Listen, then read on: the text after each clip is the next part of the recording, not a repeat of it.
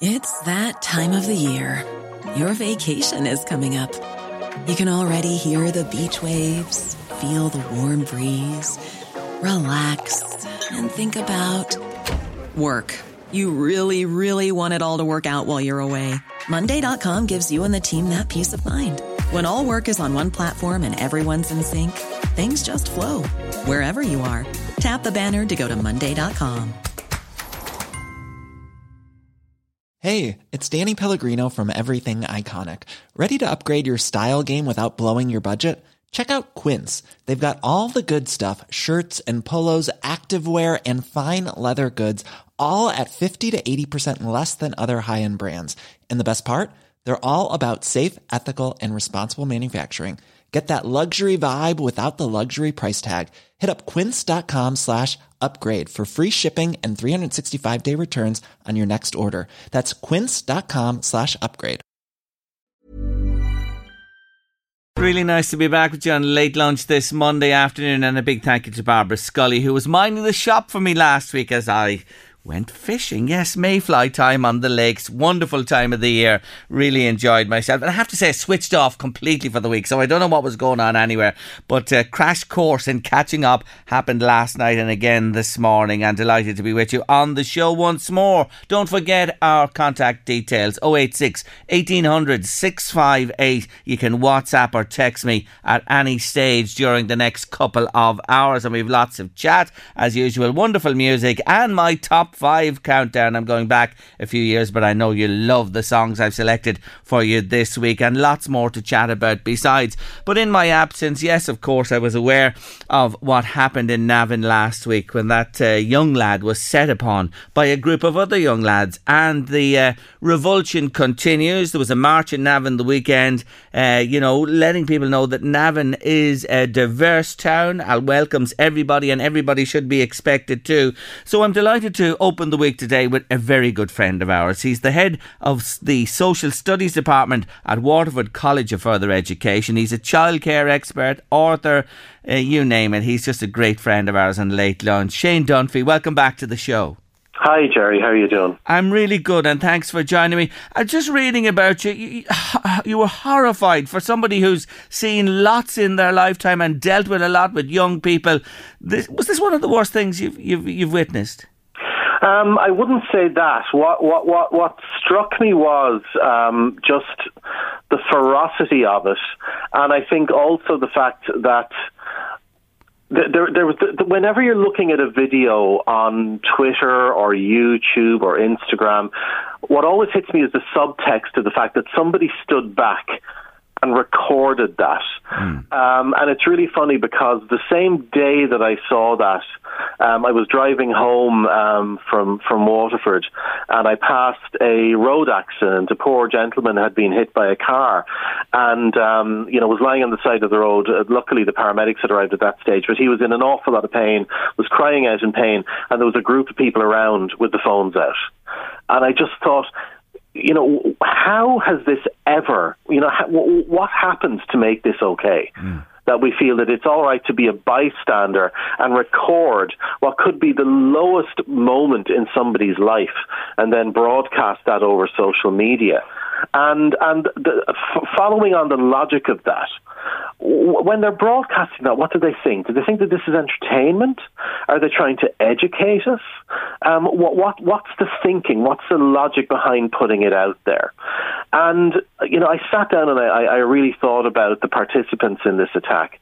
And I thought, for the young person who was being assaulted, just the horror and the nightmarish quality of that you're going through this gauntlet of people who are beating the living daylights out of you for whatever reason. We don't know what the reason is, and I know that the legal processes are continuing, etc. So let's not get into that. And ultimately, Jerry, it doesn't matter. There is no reason for a group of young people to set upon another young person, no matter what they did or didn't do, or no matter what they look like or don't look like, or no matter what the way they choose to live their life, or feel that they must live their life, or that that's the only way that they can live their life. Makes no difference. Do you know what I mean? Yes, but here's the irony. Had it not been posted, like years ago when we hadn't these phones, Shane, you know this as well, things happened, and word of mouth, you might have heard about them wherever, but it didn't go to this worldwide audience, which it can now, with social media, etc. Again, I going back just to what you said a moment ago, what are people trying to achieve by this? Is it to show it that, this is horrific, it shouldn't happen? Is that the reason? Is it voyeurism? Is it what? Well, you see, those are all of the questions that I've been asking myself, and I still don't have an acceptable answer. Right. I think voyeurism is an element of it. If you think about shows like Love Island or I'm a Celebrity, Get Me Out of Here, or any of those shows that involve trial by either psychological or physical torment, which we all watch, and people lap them up. Yes. And you are watching people being put through levels of, as I said, either emotional or physical pain, and we see that as entertainment. Off the back of this, I watched the movie Gladiator there over the weekend, about the Roman arena. Yes. And this is just a follow-on of that. Back in those days, you'd watch people, being torn apart by lions, or, being stabbed to death with a sword or a spear or whatever, and that's what people paid to watch and queued up to watch, and in a way, putting these things up on social media is a version of that. Now, I've been criticised. Some of the comments that I've made on this across various media over the past few days, people have said to me, but sure, the fact that it was put up on social media meant that the perpetrators could be identified. Now, I really want to call nonsense on that, because if you look at the video, okay, there's about 6 people who are participating in the assault that we see, but there's about 20 people gathered around. Surely any one of them could have been spoken to by the police and they could identify the perpetrators. There were so many people around, so I'm not sure that that's really a valid argument. Yes. The other thing that I want to talk a little bit about here, and myself and Louise, your researcher, were chatting about this over the weekend. There's been an awful lot of comment out there, including from the Taoiseach, about the young people who participated in the attack. Yes. And an awful lot of very, very negative comment has been made about them. Now, can I preface this by saying my main sympathies absolutely go towards the young man who was assaulted, and he absolutely deserves the lion's share of our sympathy. Of course. However, this is a group of 14-year-olds. So the people who perpetrated this attack were children. Okay? Yeah. Now, when you're 13 or 14 years of age, you form decisions about things not necessarily based on your own intellect or your own capacity to reason or your own capacity to emotionally process what you're thinking. You tend to base them on what you hear from other people. So, parents, older kids, the internet and all of the nonsense that is often put out there on that. So, the reason that these people participated in this assault was very probably not rooted in anything that they were able to actually uniquely as a person rationalize themselves. Okay? So what I'm saying is they made a mistake. Now, the actions are abhorrent. Absolutely. The actions sickened me. I was appalled. However, that doesn't mean that we should necessarily paint these young people in the same way. I believe that absolutely the person who was on the receiving end of the attack should be given all of our sympathy and all of our compassion and get all of the help necessary. But also, this is an opportunity for the young people who participated in the assault to sit back and think about what they did and why they did it, and hopefully learn from the experience. Should we not all be hoping that in 5 years' time, these young people could actually be wonderful contributing members of our society, and that this could be a turning point in their lives? This is an object lesson in somebody being given a second chance. Yes. And I think, calling them animals, all of the awful things that I've seen. Yes, the behaviour itself is animalistic, but that doesn't mean that the young people who did it necessarily should be tarred and feathered and abandoned on an island somewhere off the coast. They deserve help as well. What I saw, and what really I think possibly was one of the reasons why I was so upset having seen the video, was this was violence that young people were perpetrating against other young people. You and I have talked about this so many times over the years, Jerry. The vast majority of abuse that young people experience is at the hands of other young people, both physical, sexual, emotional, psychological. Young people tend to do it to one another, and that doesn't mean that we throw the baby out with the bathwater. That there should be, I believe, an effort made so that these young people can sit down. The video is there. They can see it and they can see how awful it looks and realise the error of their ways. And I think that that's a part of the conversation that maybe has been left out. Overlooked. And you are so well qualified to say what you said, because you have seen, I'm sure, in the past, it's hard to categorise the level of, what would you say, man's inhumanity to man that was seen in that. But you've seen people do worse, if I could say that, in the past, yes, and be rehabilitated, yes? Indeed I have. I mean, I have worked with young people who have abused other young people. And, as I said, these are not fully formed individuals. These are people who are still going through a rapid amount of changes in every conceivable way. Every single one of us remembers being 14 and how challenging that is. And it's a perfect time to actually work with an individual and bring about change. I mean, my heart goes out to people living in Navan at the moment. And I've worked there. I worked in Navan for several years doing child protection work. And I know what an amazing community it is.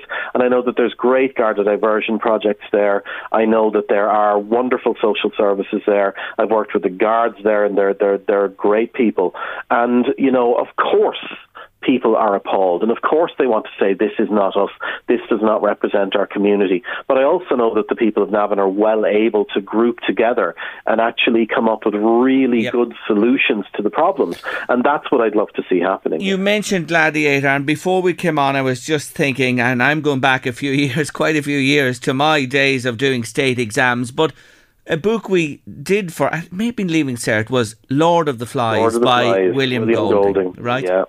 And my recollection on that book was a guy called Piggy who looked a bit different. His nickname was Piggy, by the way, from the rest of the boys. They find that they're abandoned on this island, these young people again. They find a conch, which they can blow, makes a sound, and it gathers all the children together. There's a guy called Ralph, and you know the story. But anyway, at the end of the day, this little chap is picked on. His glasses are stolen, and then they try and go to retrieve them. But at the end of the day, that young boy loses his life in the novel, and what I'm saying is, the point I'm getting to is this, that within human beings, and probably the male of the species more so, there is this thing that, is in all of us, Shane, but it doesn't materialise in a lot of us, and we are taught and educated right from wrong. You know what I'm saying? Oh, I do. And you know what? We could do an entire programme on this. I mean, the fact of the matter is, okay, think about the time of the year that we're at right now, okay? Exam season, the pressure that kids are under. Yes. 14 years of age, you're going through adolescence. You talked about the male of the species. Testosterone, the hormone that causes aggression, is spiking in those young men. It's rushing around their system, and you're frustrated, you're angry, you don't know where to put that, because these days we're told you don't express yourself through violence. But the fact is, kids are violent. How many times when you were in school, Jerry, did you see a bunch of fellas gathered around and two young fellas in the middle knocking the heads off each other? I could run, Shane. I could run, Shane. I'll tell you that for sure. I could run. Absolutely, we've all been there. I remember fisticuffs when I was in school. We all remember that. We remember the tribalism that's involved. And as you say, this young gentleman looked a bit different. Yeah. Okay? And possibly something and I'm saying possibly because, as I said, we don't know what was the cause of this, but something maybe in the way he presented himself, maybe in the fact that he had the confidence to present himself like that. Other young people who maybe weren't feeling as confident and maybe were angry about the fact that they weren't able to express their individuality, they vented that frustration on him. It is. Adolescence is a time in which young people are so confused, yes, and they're so befuddled by all of the changes that they're going through, and all of these things that are rushing around their system, and they don't know what to do. Also, the IQ goes down. Your IQ measurably drops during adolescence, so your ability to process what's going on is lessened. And it's hilarious that this is the time in which we expect people to go through exams and make decisions about subjects they're going to study in school, and all of these pressures that we put our kids under. And the fact of the matter is sometimes all of that bubbles to the surface, and when it does, what comes out is ugly. And we've seen that ugliness in close-up in this video that was broadcast, as you say, across the world. And the young people who were involved in that, both the victim, the person on the receiving end, and the perpetrators, have to live with that now. And I think maybe it's time to set aside the outrage and to actually now start, thinking about the compassion with which we can actually help these people in this community heal. Shane, I want to leave our listeners with that thought today. That is the thought to keep to the forefront over the coming days and weeks. You're so good to us. You really are. I thank you again for joining me. Always a pleasure, Jerry. Always a pleasure to chat to you. Take care, soon, Shane. Mate. Bye-bye. The wonderful Shane Dunphy there, childcare expert. Coming up after 2 on the show, Colette O'Hagan is joining me. Listen to this. Isn't she incredible? Marathon number what? 900. What an amazing woman. She's joining me after 2 on Late Lunch. Louise, you have a dog. I have a dog. My listeners know. I'm sure listeners christened him here on the show. Messi, he turned 12 recently in May. 12. He's 12. Would you believe it? And 12 years ago, they picked the name here on Late Lunch. But not a patch on the world's oldest dog. The oldest dog in the world, listen to this, lives in Portugal. His name... The heat. Must be. They say that. It's not the rain, anyway. No. Good thinking, Batwoman. Yeah, the heat has a lot to do with it. Anyway, his name is Bobby, and he turned 31. 31. That's 210. In dog years, isn't it? You multiply I don't know. They changed it recently. Did they? We'll still go by 7. Yeah, would we say 7? So that's 210. 217 years old in dog years. I think they changed. What age is your fella? 6. Oh, 6. Oh, half the age of Messi.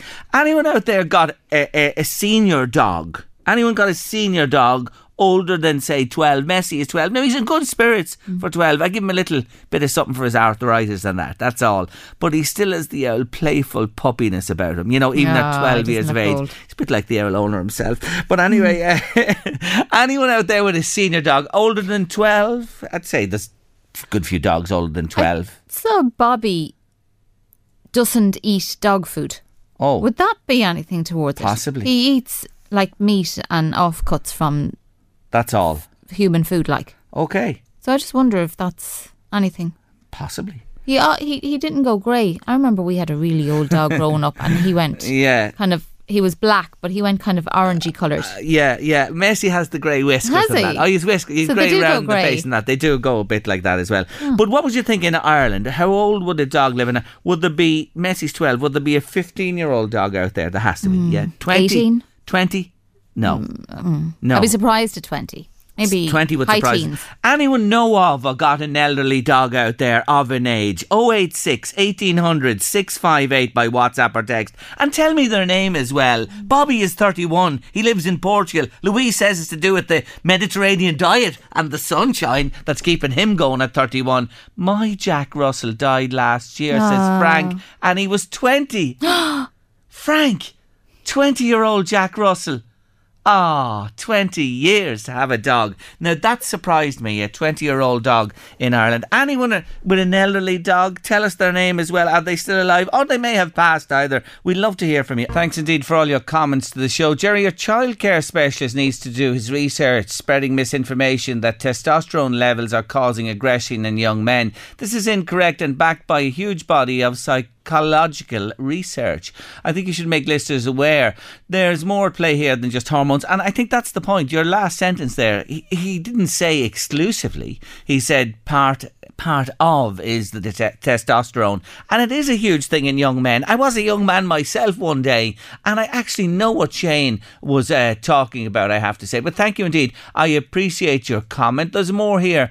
I completely appreciate young people have huge pressures and maybe don't know where or how to vent compliment them. However, this is not the way, and that young man can't be judged for being different. We are all unique and special in our own way and should be free to be ourselves. Also, use of the phones to show off this awful behaviour is almost endorsing this, says Jackie to me this afternoon. Another one there from Patricia. It was horrific to see children beating their schoolmate to a pulp. God bless him with a full and speedy recovery. I think their mothers and fathers should be out joining the parade and show their children how to give respect for all people regardless of gender, etc., says Patricia Navin, and so on they go. I do appreciate all your comments. The dogs, we were talking about dogs and their age. My oh my, we have dogs who've reached the senior age in the northeast. A Westie called Scout, Mairead has been on to me, is 14. Imelda, hello to Imelda Fogarty this afternoon. Misty was 16 and a half when passed away a couple of years ago, and I still have Sandy who's 17, and they were both rescues and brought us much joy. Jerry, thanks indeed for that, Imelda. Paul and Deleek's been on to say he's delighted Nottingham Forest survived. Yes, Arsenal did you a favour for sure, Paul. I'm only joking. Delighted they stayed up because they didn't change their manager, and I know a certain Paddy Goodwin who's a very happy man that Forest are in the Premier Division for next season again. Geraldine in Stepanin. Penny the Shih Tzu dog, 19, passed away just 2 years ago. What an age. And Eddie has had Toby, again 19, had to be put to sleep last December. What great ages, almost touching 20 years of age. Have you a senior dog, or do you know of someone who has a senior dog or had one or whatever? Let us know and tell us their names. 086 1800 658 by WhatsApp or text to Late Lunch this afternoon. My next guest, many moons ago, I remember interviewing her, and I've interviewed her on a number of occasions since. She featured in a wonderful documentary here on LMFM radio.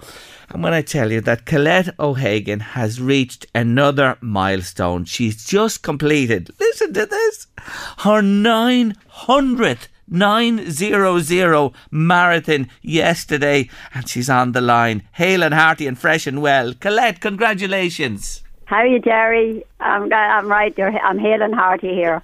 Yesterday was when I completed my 900th marathon. And where did you do that one, Colette? I did it up in a place called Gatehouse Events in Barron's Court, which is like a big stately home with lots of forestry around it. So it was a trail marathon, and it's just about 10 miles outside Omagh. It's a fabulous place to run. Yeah. With lots of trees and lakes and stuff like that, and it's all traffic free. It was lovely. Colette, you are Wonder Woman. I've said it to you in the past. You did. 900 marathons in the name of St. Christopher. Remind listeners who don't know about you that your first one, when was it? Where did you run it? My first one was Dublin City Marathon in the year 1990, and that was the year, those early years of my running, there was very few marathons around, and it was kind of not a time like where women were really predominant in marathon running. So that we were in the minority at the time. But now, you roll on the years, and like most of the marathons now, there's about, I would guarantee nearly that they're more female than male, to be honest, in the marathon world. Yeah, definitely. We have really come on a lot since I started running. I was quite, running and training on my own, and there was really nobody running marathons as females. But really and truly, it's come on in leaps and bounds, and so has the marathons. There was only 2 marathons in 1990, and for the next 5 or 10 years sort of thing. There's still only 2, and then it kind of started to explode a little bit, the marathon scene, which is great for me, to be honest. And gave you the opportunity of setting this unique number. When you did the first one, why did you do the first one? Well, their husband took me out once or twice for running, and sure, I hated it, absolutely hated it when I went out.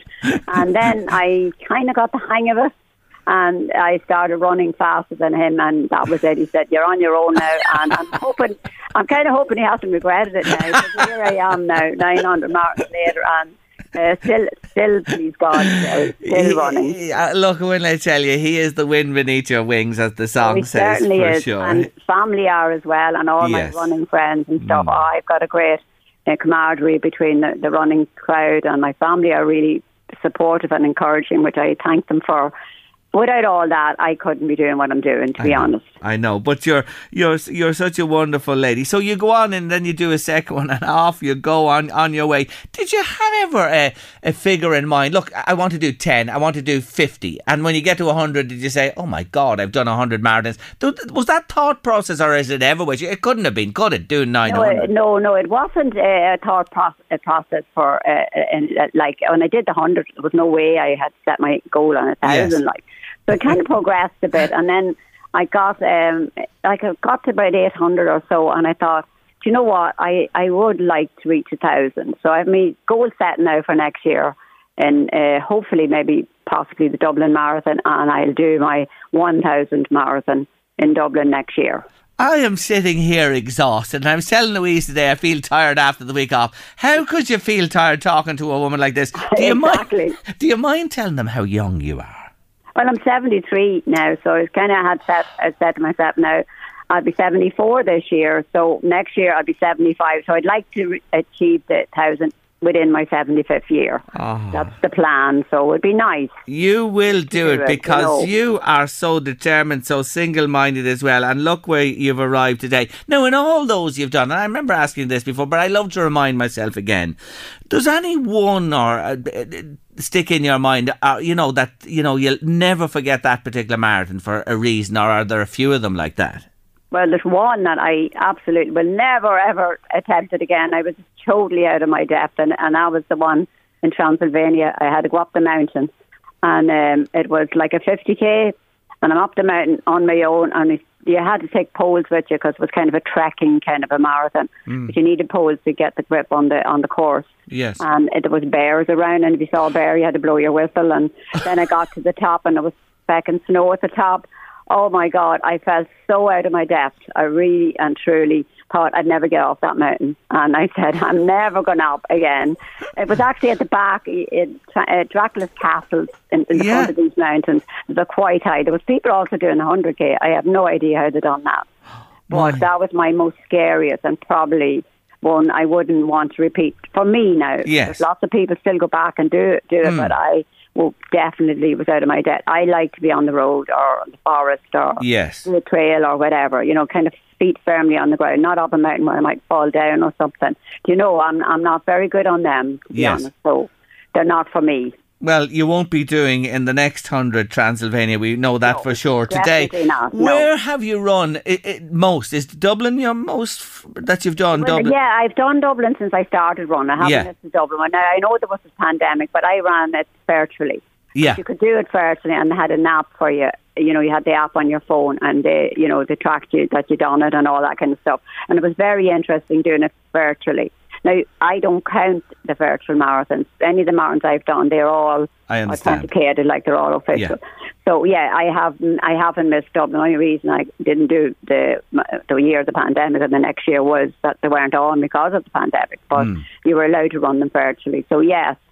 So, Dublin would be the one I've ran all the time. And then I've those ones that I like and I go back to. And do you know what I really like? I like multi-day marathons, where you can run, like I run 10 and 10 marathons, 10 marathons in 10 days, 12 and 12 days. I love them kind of events because you're just kind of getting up in the morning, you have a marathon to run and you get the job done kind of thing. Do you know that sort of a way? It's like you're going out to work almost. I'm going out now and I'm going to do this marathon today and whatever. And, Jerry, you have good days and bad days. Yeah. I'm not saying every day is a fantastic day and I'm on flying and I'm going really well. There's days I have bad days as well, do you know? Do you know when someone says that sits in this seat here and interviews people that you're blown away by somebody? Well, yes. you do that to me, honestly. When I listen to you, you do. No, you do. You're just simply amazing when you think of all those miles you've run and... I'd love to know how many miles I've ran, to be honest. But I obviously, if I had all the apps that I have nowadays, I'd know. But when I started running, there wasn't even a chip timing, to be honest. So that's how long ago it was. But to be honest with you, Jerry, I put an awful lot into it. I really do. I put a lot into my running. I put a lot into getting to the events. I don't drive, so it's very difficult for me sometimes to get to events, but I book them out. I get the bus, or I get this, or I get that, and I could be waiting on the train for hours and all that kind of stuff. But I put a lot in, but I also get a lot out of it. You know, I get a lot of physical and mental strength from it. So there's a lot of rewards in it. You know, it's not all just about running and about me and whatever. I have loads of lovely running friends, great camaraderie among us. You have a good social life, and it keeps me focused. I'm focused now on doing, obviously, my big one, as I call it. I'm calling it the big one next year. So I'm going to be focused on that now over the next year. Yes, so and that takes planning, you know, to hit that, doesn't it? Yeah. It takes a lot of time, dedication, focus, everything. You need all that if you're doing something like that. And I have that, you know, and I'm focused on that. Now, I couldn't do all this without my family and my running friends and race directors trying to maybe accommodate me, people who are giving me lifts to and from venues and all that kind of stuff. So it involves a lot, Jerry, but I appreciate the fact that I'm in my 70th years and I can run and I feel great. I don't, obviously, at the moment anyway, I am not going to preempt anything. I don't have an ache or a pain. At all. I mean? So that's the thing, you know, you say you get so much from it, and I know from body and mind as well. Have you ever, you know, been off the road with injury? Well, no? I'm sure a lot of people know the story about me when I I fractured my metatarsal in my foot. And I still kept going. I've done a couple of half marathons, 10Ks, 5Ks in the boot on the crutches. So there was no stopping me. Like, I'm not going to stop unless you're going to have to be sure I'm dead when I die. You know what I mean? Because I'll still be running somewhere. Oh, you know, it's just you're a tonic. You're a tonic for the troops. You really, really are. I have to say, you're just an amazing, amazing woman. In all the places you've run, you know, you've run the big ones in the cities and that. The most, you know, picturesque, lovely marathon course you do. Could you single out one for that? Well, I suppose you could say most of the most picturesque ones that I ran is in here in Ireland, to be honest. Good. Like Connemara is hard to beat that. Anywhere up the north coast of Northern Ireland, absolutely stunning. There was one there, now I wasn't running it on Saturday, and it's the Lap of the Gap, which is up the Sally Gap in Wicklow, and it's absolutely, I have ran it before, but I didn't actually run this weekend because I was running up the north. But it's absolutely, the scenery up there is absolutely stunning, and you have a big waterfall, you pass that. It's just like it's like, I can't say you could go any further outside. Ireland has the scenery. Yes. And I actually get to run some of the most scenic places that I would never ever be on, only I'm running. Well, like even the one I did there at the weekend, I actually ran through the night on Saturday night. Like, so I ran Saturday night, and then I ran my 900, that was 899, and then 900 was on Sunday morning. So the scenery up there was lovely. We were in the forest, there was a big lake, there was a big stately home that we were in and out round it and all that kind of stuff. It was absolutely beautiful. Lovely to run in. That's wonderful to hear, that those wonderful places here in Ireland. And there's no nicer place when you get the weather. You don't need to go any further than Ireland. We have the lovely scenic one. Now, there is lovely ones abroad as well. Yes. But you have it here. We have everything here that we need. It's absolutely like amazing, even to run. And there's so many groups now doing marathons and putting marathons. It's that time of the year. Your vacation is coming up. You can already hear the beach waves, feel the warm breeze, relax, and think about work. You really, really want it all to work out while you're away. Monday.com gives you and the team that peace of mind. When all work is on one platform and everyone's in sync, things just flow. Wherever you are, tap the banner to go to Monday.com.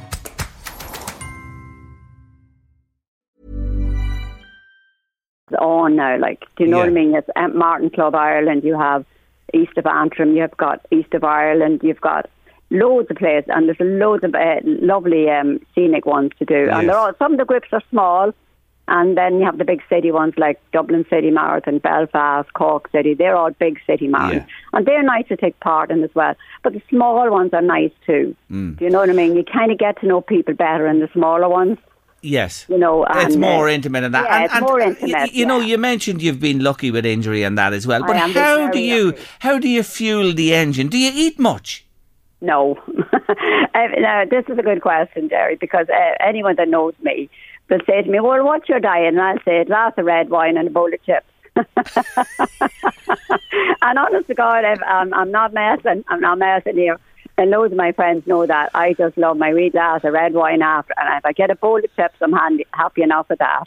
But no, I'm not really a big eater. Now, I eat healthy, I'd say, but really healthy. We all have. I like chocolate, so I do eat my chocolate and all that stuff. So, yeah, but overall now, I started running, Jerry. There was no kind of, the high protein, the high this, the high that. There was none of that, right? We were lucky if we got a half a Mars bar on a course years ago. Now, so I ran without any of that stuff. So now I figured to myself, it worked then, it should be still working now. Do you know what I mean? Yes. So I don't go in for any of the high stuff at all. Okay. But I do, I don't knock it now. Don't get me wrong. And people that rely on it, that's fine. It works for them. But I find it doesn't work for me. Do you know what I mean? So I'm not knocking anyone taking whatever they take. And you know what? If it works, take it. That's what if it works for you, take it. Well, you know what I mean? I have the title for the book when you do the 1,000, right? I have the title for the book, right? Well, it's 1,000 not out, red wine, chips and chocolate. That's it. You have it. Listen, you're fantastic. So you have now 99 to get in between now and Dublin next year. Yeah, that's it. Yeah. And you will be running 1,000. That's going to be some story. I'm telling you when that comes round. Colette, congratulations on 900. And thanks for having me on the show, Jerry. Anytime. You're fantastic. Thank you now. Take care of yourself. Bye-bye. Bye-bye. Isn't she just lovely? Colette O'Hagan from Dundalk. What a marvellous, marvellous woman. Inspirational. I could just use so many words to describe her. She is wonderful. 900 marathons. And in 2024, Dublin, 1,000. Oh, I'm looking forward to it already. Sounded very echoey. I sounded echoey, didn't I? Yeah. I think that's more like it now, isn't it? I think that was nothing in my head again there. There was just that echo. Might be a little easier on everybody if I did turn it the other way. Anyway, you're with Late Lunch on LMFM Radio this Monday afternoon. That's what you sounded like, the Daleks. We are the Daleks. We will exterminate you. Oh, I love the Daleks. Doctor Who.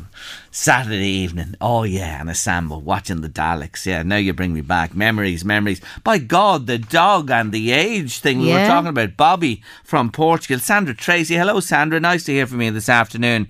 Wendy, Jack Russell, 18 years of age.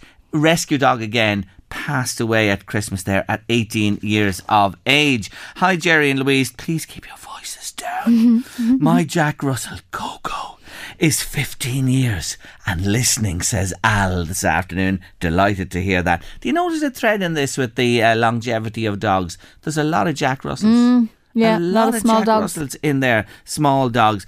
Hello, Jerry and Louise. Our beautiful Jack Russell. Another Jack Russell was with us for almost 16 years. Went to sleep 5 weeks ago. Oh, that's very, very recent, isn't it? We're simply heartbroken. We spoke on the phone several years ago about how he used to sing. I remember when he heard the ice cream van arrive outside. I do remember now. So glad you're back. Missed you last week. Love your show. Thank you, Marie. Thank you for those lovely remarks. There's another one.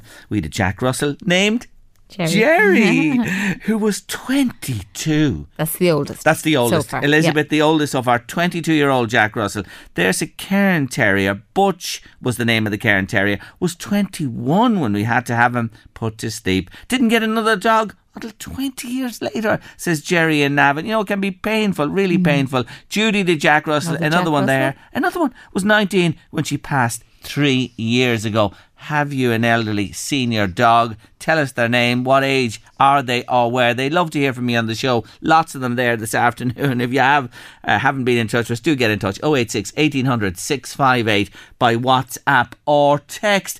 The golf, Louise. No, you what's the golf?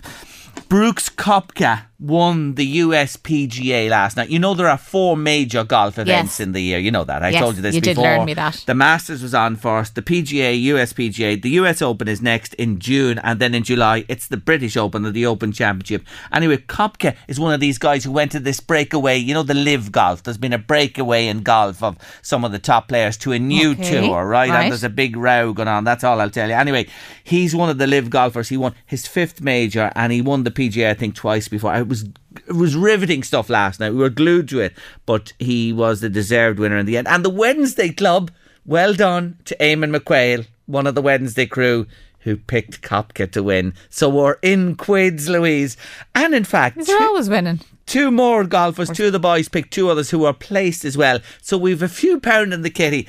Are you all right Thursday?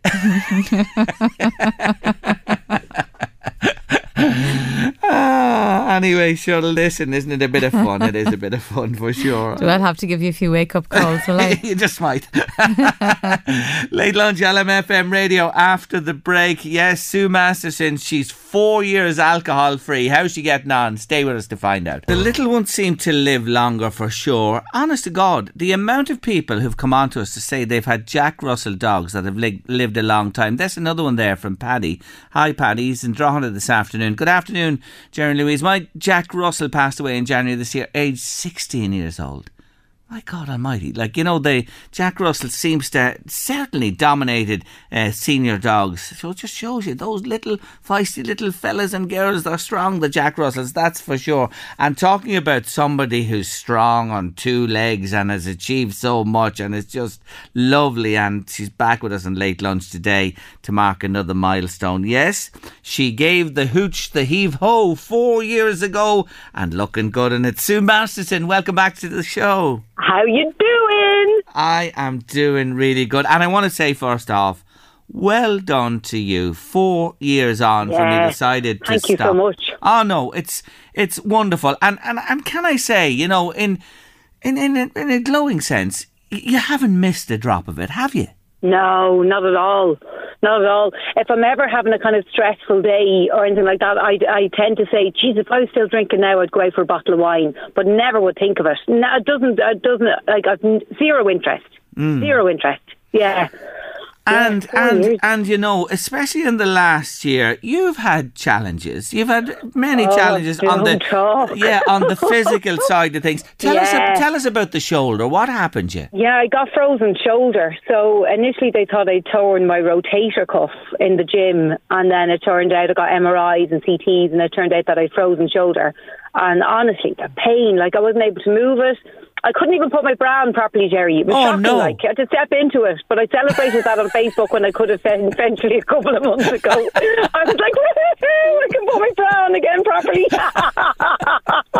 But honestly, but no joke, it was, I've had 2 children without pain relief, just breathing, no gas in air, no nothing. That shoulder pain was excruciating because at night time, if you move, like, I'd be screaming. Thank God I'm single, because I would have been divorced if I was married. I'd be screaming out in pain. Like, my son would come in with the ice packs, the packet of peas from the freezer, and I'd have to ice it for about 15 minutes and then try to get to sleep again. It affected everything. I couldn't I'm not back training properly yet. It's still even sore this morning, like. So it's just affected. And then, of course, when I don't train, I don't eat properly. When I don't eat properly, then it's a vicious cycle. My mental health gets affected. So, but thank God, still, even with all that, still didn't even think of alcohol. Didn't come into it. Well, no thanks. That being, like, when you describe that, well, then listeners can identify, especially women, with that pain threshold level when you have a baby without pain relief, and that a frozen shoulder is worse. So, you know, that's a time, again, as you said, you could easily have resorted, I'll have a glass, it'll just be one, and, you know, and then you're away again. And you didn't, to your credit. The other thing was, you've had COVID, had you? Was it once in the last 12 months or twice? Yeah, no, I've had it I'm just over it now. I had it last week, and I had it last March. And I got it really bad last March. I was on steroids and inhalers and everything. I got it really, really bad. So that kept me out of the gym at the beginning of the year. Do you know, that was March time. Yes. And then, of course, I got frozen shoulder then during the summer. So it was last year was the last year of, like, of the 4 years, like 3 to 4 year no beer, do you know what I mean, was the worst for my fitness. It was just rotten. But yeah, so COVID, I was voice noting Louise. Well, voice noting, I tend to send podcasts, but anyway, I was voice noting Louise there last week, and I sounded like Marge Simpson. Marge Simpson on my 40 cigarettes a day. Louise was telling me, she said she looked like Homer but sounded like Marge, you know. So, exactly. It was just awful, but I still worked because I could work from home. Yeah. So Like, I wasn't sick enough not to work, but it was still, Jesus, it knocks it. Like, my breathing is still affected. I can feel that, like. Yeah. But I'm grand. Well, you know, here's the thing. There are many times there, and you often see it, especially with people who smoke, you know, they give them up for a time, and then with the stress, they take one and they're off again. You know what I mean? And it's very hard to then go at it again. But in terms of, you know, beyond, you know, your work and your home life and that, I come back to this again. The social settings, that's never challenged you with anybody. No. And I'm the driver when we go out, so it's great. Like, and even if I'm going out places, even to work events or whatever, I can go. I still have a laugh. Sure, they don't even know if I'm sober or drunk anyway. Like when I'm on a night out, and I can just get in the car and drive home. Oh, it's brilliant. What do you make? I don't know whether you saw the news today, because I know you're in the West, the lovely West of Ireland, about the new labelling on alcohol, you know, outlining, you know, all the issues with alcohol. Do you think in a way that will make any difference? I personally don't think so. I think if people are going to drink, they're just going to drink. I think, do you know what, with me, before I gave it up, I kind of was like, I should really kind of cut down on this even. Do you know what I mean? And I knew for a while I should be cutting down. But I think it was just people around me that go, Jerry, you don't even drink that much. Do you know what I mean? But 3 bottles of wine a week is a lot. Do you know what I mean? But other people were just going, sure, I drink more than that. So then the people I surrounded myself with were kind of like, sure, that's nothing. Do you know what I mean? So I think their mentality of, sure, you don't drink much, I don't think a label on a bottle is going to really stop them. They know already how it's affecting them. Yes, I think most people are. They're just, they like to just be ignorant to it because they like to have their drinks. Yeah, and I suppose it's like the warning on the cigarette box. They're putting that actually onto the alcohol now. The calories in it, the dangers of excess drinking, the dangers of disease and especially cancer as well and stuff like that. I know they're doing it, and they're saying they're bringing drink and alcohol into line with other foodstuffs as well. But if you're a smoker, if you're a drinker, will you look at labels? Probably not. You know, I don't think so. I don't think so. Yeah, that's the thing about it, really. But talking to people like you really does hammer home the message. No more, you know, mornings where you feel like lying on, or you're fuzzy for the day, or you've no energy. Nothing like that now. No. Well, apart from, to be honest, like, because I hadn't been training, my mental health suffered. Yeah. So I had that with my mental health, and I've been in a rut. Like, I'm so honest, Jerry. You know me, like I am, and I had been in a rut. But you know what's got me out of that now? Because I was in it for a while. Like, perimenopause is just a wonderful thing, Jerry. Any of the women listening who are perimenopausal, just a bloody nightmare. Just anxiety through the roof and going, what the hell is happening to me? Like, do you know what I mean? So that kind of played with my mental health as well. So, but when my 4-year anniversary came up, I kind of look back at the year, and what I tend to do is, you know, for people who think, I've had a crap year, go into your camera roll on your phone and go back. And then you'll remember moments of the year. Do you know what? It wasn't that bad. Yeah, I was injured. But I learned, like, when I was injured, I don't know if you saw on Facebook as well, I was like, I need to try to keep my mental health going because that's so important to me. So I actually, one of my sister-in-law actually suggested to me, so why don't you take up arts and crafts? And I was like, do you know, I might give painting a go. I've sold about 4 paintings since last year from learning. Didn't even know I could paint. Didn't have a clue. Sold 4 paintings, the saleswoman in me. And so that it's just gas, like what you can achieve. But I'm going off on one now. You may stop me because you know I can talk for Ireland. No, but you are being honest about the 100%. Challenges that you... And you were always like that with us. And here is another challenge that you faced. I love your artwork. And I'll tell you what I love as well. You post beautiful pictures because I know some of the areas you're in because I am an angler and a fisherman and I fished Loch Oul and I fished Loch Ennell and you've been round. I loved your pictures down there that you were posting. Just Loch Ennell because that's only half an hour from me. So like I love to be around. I'm actually at Bertra Beach here, sitting in the car park. I've just walked in kind of 45 minutes to an hour up along the beach by the water. That's my go-to place and that's where I re-energise. And this is where I'm getting ready to kick this year's ass now from year 4 to year 5. This is me. Like I'm so ready for it now. Thank God. Like I'm out of the rut.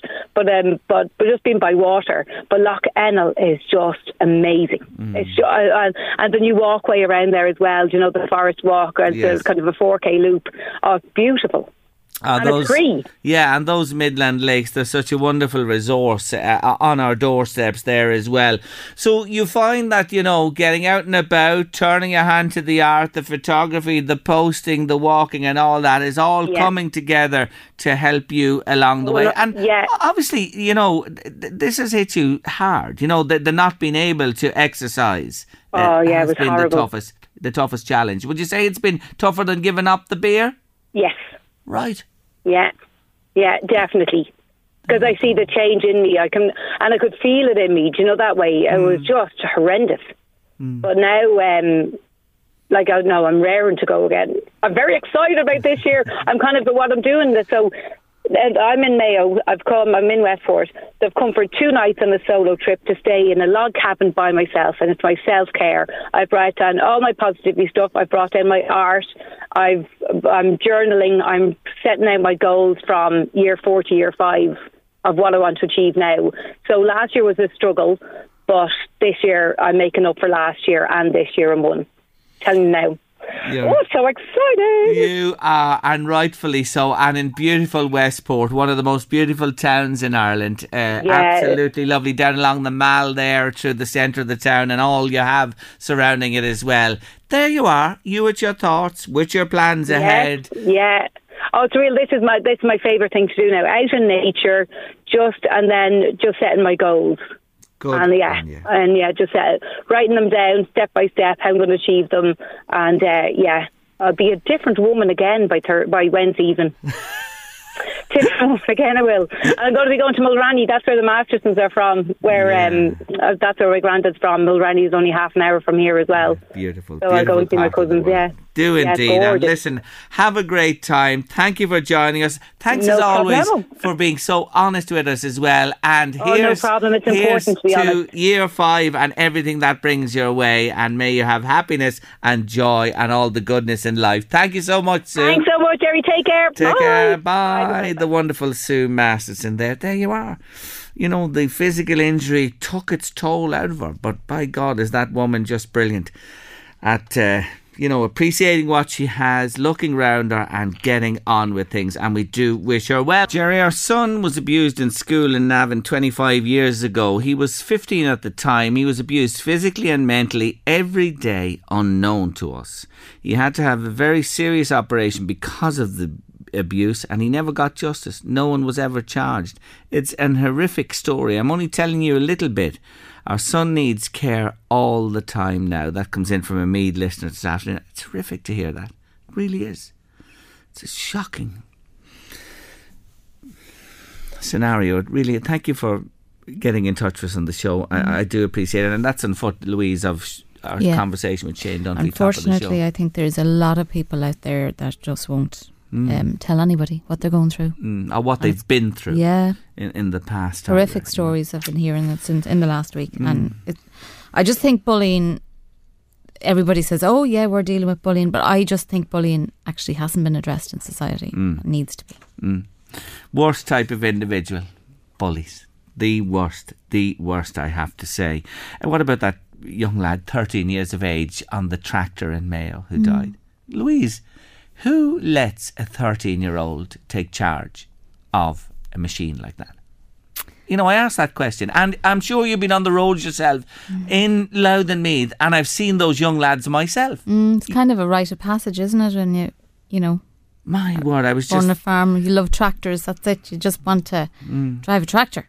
I was just thinking of Alma Jordan and Agri Kids, and when I heard the news as well, she does wonderful work around the country, but still they happen. 13 years of age, in charge of a powerful machine. But maybe that's why, maybe the thought is behind, it's such a big, sturdy, safe thing that, they'll be fine. They can't go over 50 kilometres or whatever, and, you know, they see it as safer than a car, but, you know, We think of that young lad and his family today. It's too late for them. You know what I mean? But my God Almighty, really, the questions have to be asked about age and taking responsibility of vehicles as powerful as that can do big speeds. It really is. Patrick Keelty for the Late Late Show. When did it come out? Saturday? Was it Saturday the news broke? Saturday or Sunday? I think so. Saturday. What do you think? I think that's a great choice. Do you? Yeah, I think he's polished, and I just think he's, it should have been a woman. It should have been a woman. I don't think so. Are you really serious about that? Doctor Who should be a woman. Doctor Who should be a woman. I think it should be man, woman or child, depending on your ability. Yes. Not just because you're... Yes. It's just been men. It has to be a woman this time. I think... No, Thank you for saying that, as a lady as well, and as a woman saying that. I agree with you. It's, it has to be this, it has to be that. And if there was a fantastic woman out there equal to Patrick Keelty, I'm sure they were considered for the job.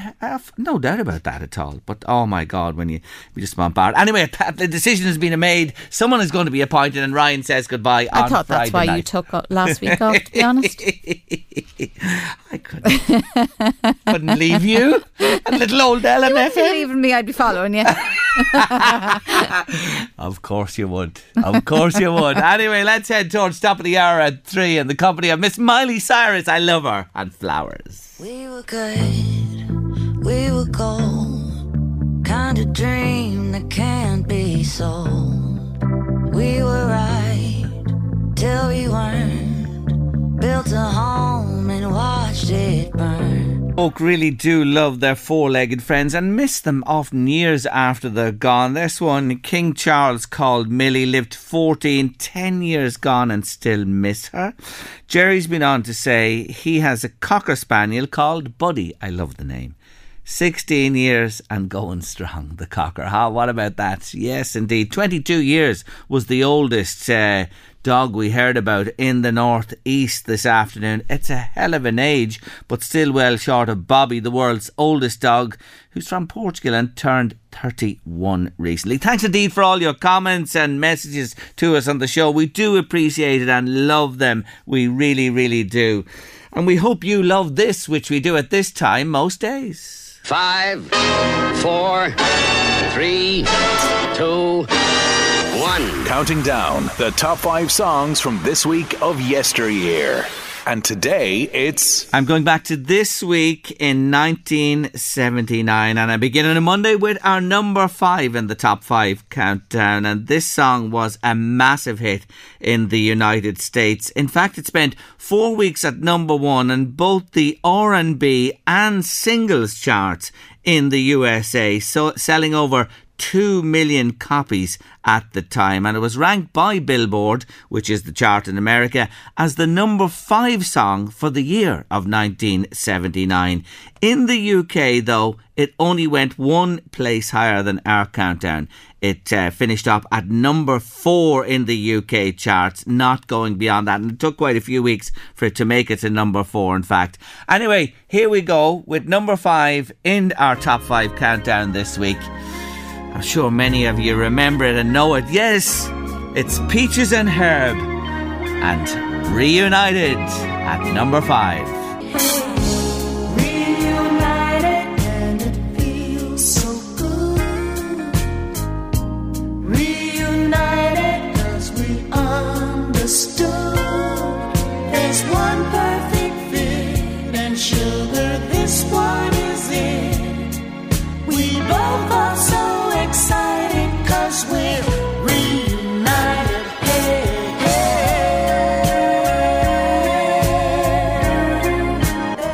Peaches and Herb, my number 5 in top 5 countdown this week from this very week in 1979. And I'm sure back then 2 million it sold on vinyl. And when you hear that HMV announced recently that they're reopening a store on Grafton Street in Dublin, it just shows you the boom in vinyl sales that's happening. That's the idea of reopening the store. My God Almighty.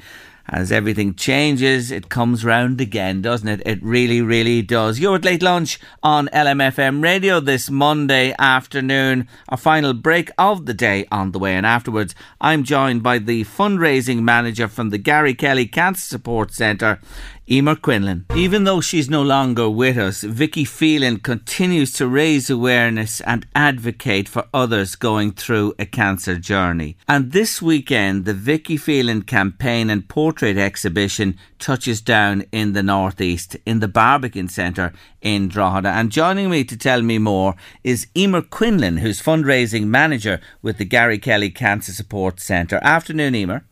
Hi Jerry, thank you for having me on the show. Not at all, you're very welcome to Late Lunch. Tell our listeners what in essence this is and why it's coming to Drogheda.